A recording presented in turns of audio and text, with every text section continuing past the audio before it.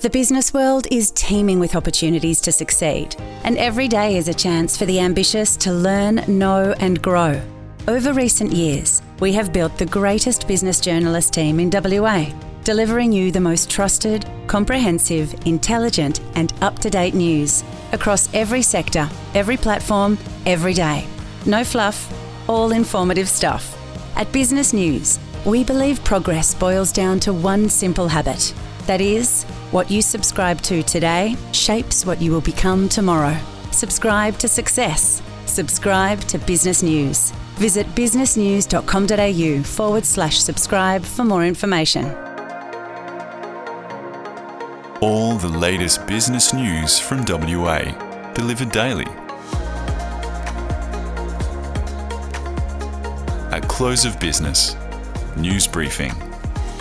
Good afternoon, it's Matt McKenzie with the news you need to know this Wednesday, 16 November. Oz Minerals has placed its shares in a trading halt as it evaluates a potential change of control transaction. The trading halt has fueled speculation mining giant BHP will return with an improved takeover offer 3 months after Oz rejected its initial $25 per share bid.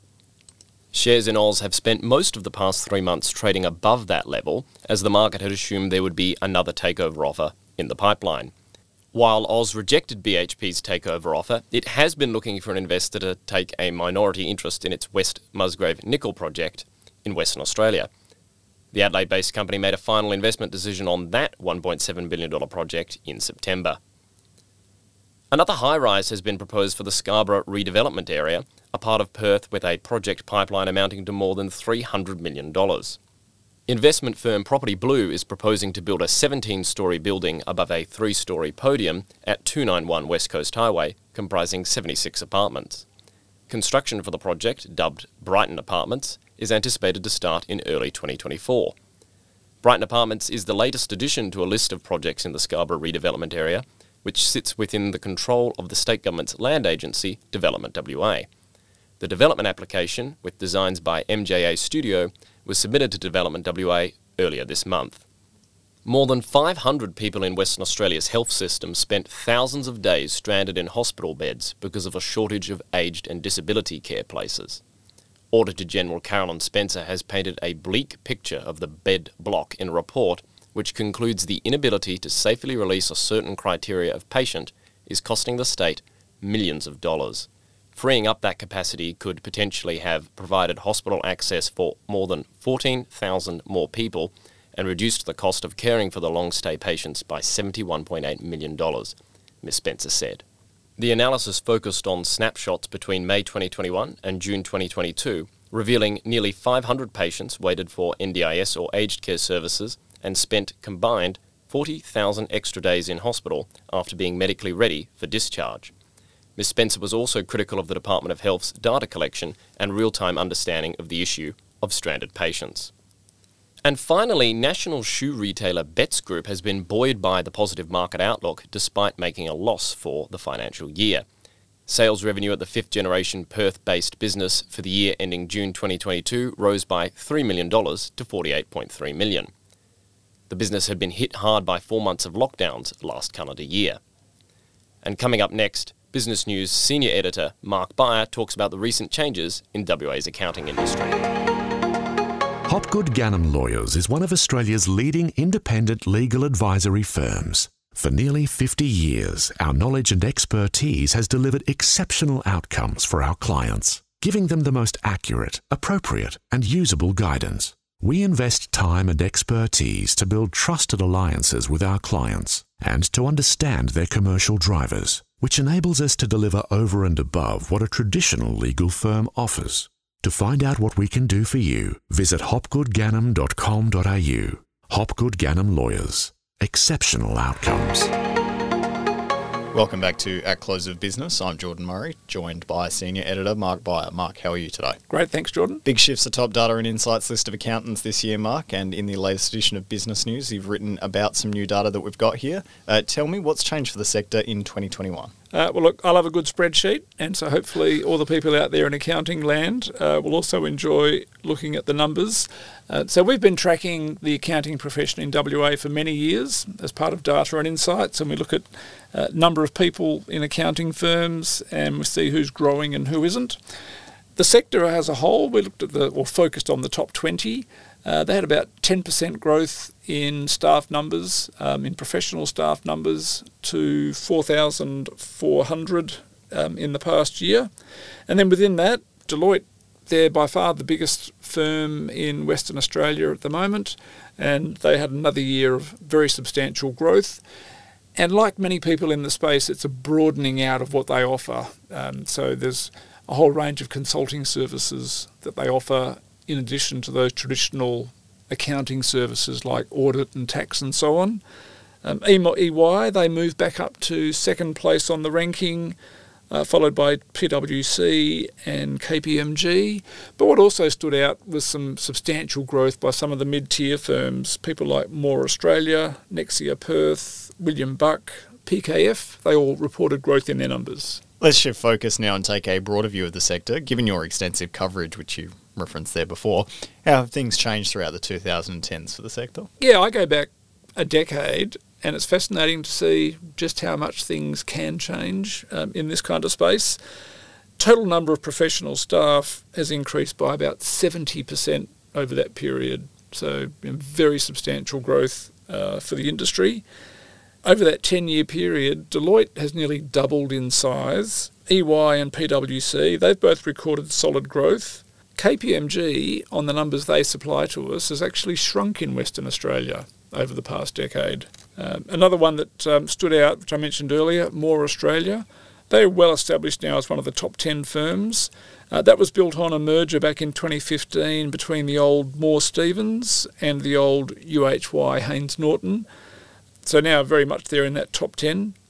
And then looking at names that have gone the other direction, I've got memories of dealing with the folks at Crowe Horwath a lot in years gone by. That business is now part of Findex, trades as Crowe Australia, but it's moved well down the rankings, and there's a few other firms that have done similar things. So, it's really been very significant change over the decade. Back in the here and now though, Mark, complaints of staff shortages are beginning to sound a bit trite to me, if you ask me, but I know it's some interesting commentary throughout your article about the issue, particularly as it relates to how it will affect businesses in the long term. It's still number one issue for most businesses that I talk to. So people are looking at what can they do about it, how can they deal with it. For a lot of the accounting firms, it's a case of saying to their customers, we just don't have the capacity to do the work. So a lot of the accounting firms I've spoken to are turning away work more than they've ever done before.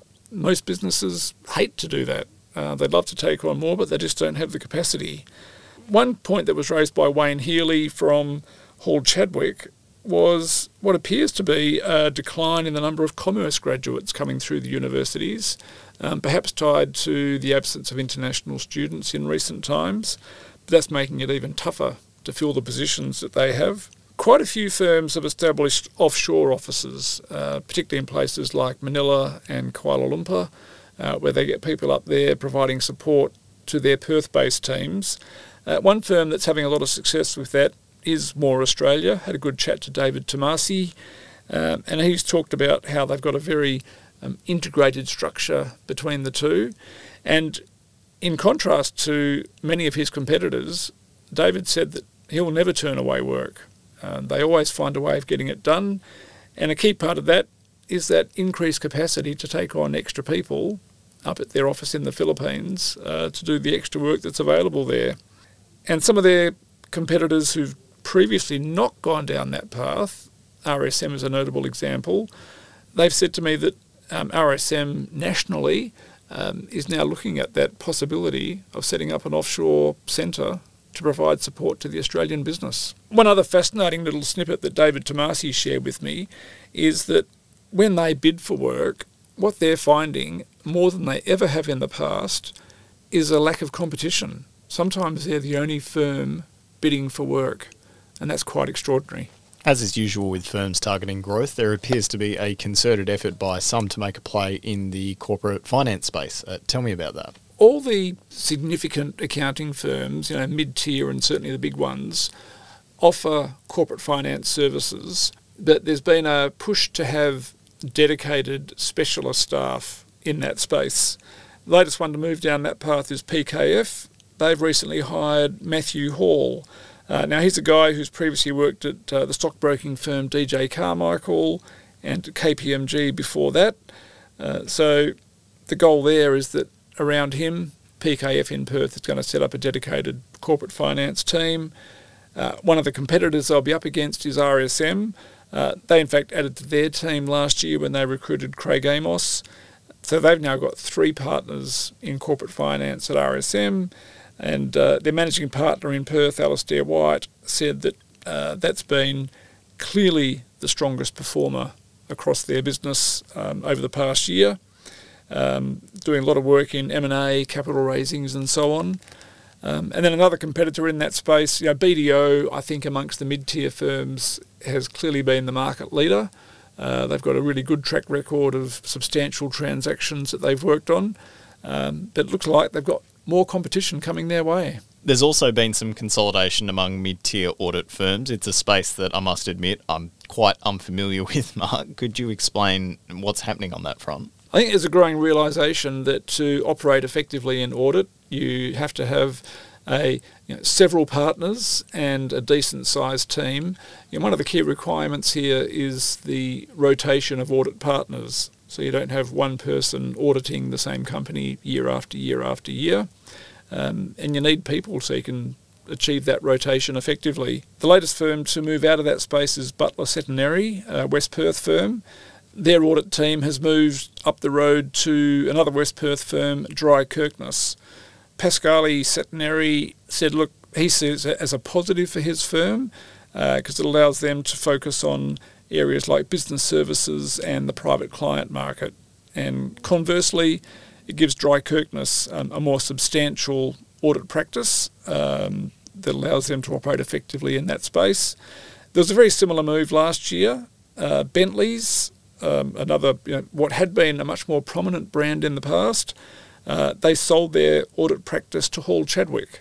And in fact, through the fact that Bentley's is owned by ASX company Count Plus, we can tell you they actually sold that practice for $3.9 million. The upshot is Hall Chadwick now got 5 partners in their audit team and well placed to compete in that space. To read more on this one, pick up the latest edition of Business News or head online now to businessnews.com.au and scroll down to the Special Reports tab. And if you'd like to see any of the data referenced in today's podcast or in the article, you can head online to businessnews.com.au and click on Data and Insights where the accountants list is available to subscribers. Mark, in the meantime, thank you so much. Thanks, Jordan. The latest business news delivered daily. Subscribe and rate the show wherever you listen to your podcasts. For all the latest business news, visit businessnews.com.au. This Business News podcast is supported by Hopgood Gannon Lawyers. Our knowledge and expertise has been delivering exceptional outcomes for nearly 50 years.